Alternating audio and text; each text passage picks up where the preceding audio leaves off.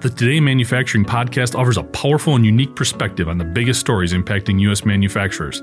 Anna Wells, David Manti, and Jeff Ranke apply their experience as editors of industry-leading brands Manufacturing.net and Industrial Equipment News in providing in-depth analysis of the latest headlines. Their insight, along with a mix of humor and human interest, makes Today in Manufacturing a go-to source. Keep pace with supply chain challenges, electric vehicle developments, labor struggles, robotics, and more by listening, downloading, and subscribing to the Today in Manufacturing podcast.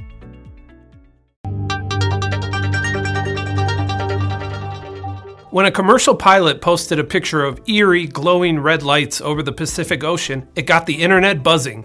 Guesses included the apocalypse, UFOs, and the upside down from Stranger Things, but the reality was much fishier. Neil Jacobs, a weather modeling expert, confirmed to CNN that the red glow, which can actually be seen from outer space, was from massive LED light rigs on commercial fishing boats.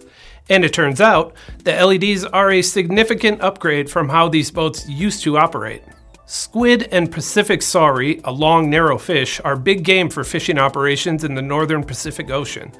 These boats use elaborate fishing lamps to draw the creatures to the surface. But according to Delta Electronics, traditional fishing lamps, which hold a lot of glass light bulbs, use a ton of energy and drive up fuel costs for fishing vessels. They are also hazardous to fishing crews because they emit high amounts of UV and infrared, which can cause eyesight problems and skin damage. Plus, having a bunch of breakable glass over your head while on a ship swaying in the sea doesn't sound like a lot of fun. The company touts its LED fishing lamps as a solution to those problems that can also boost catch yields. The LED lights also don't require time to warm up like traditional fishing lamps, and they feature optical design with a spectrum of light ideal for catching both squid and saury. The red LED lights do indeed look spooky when viewed from above through a cloud cover, but it turns out the phenomenon can be easily explained.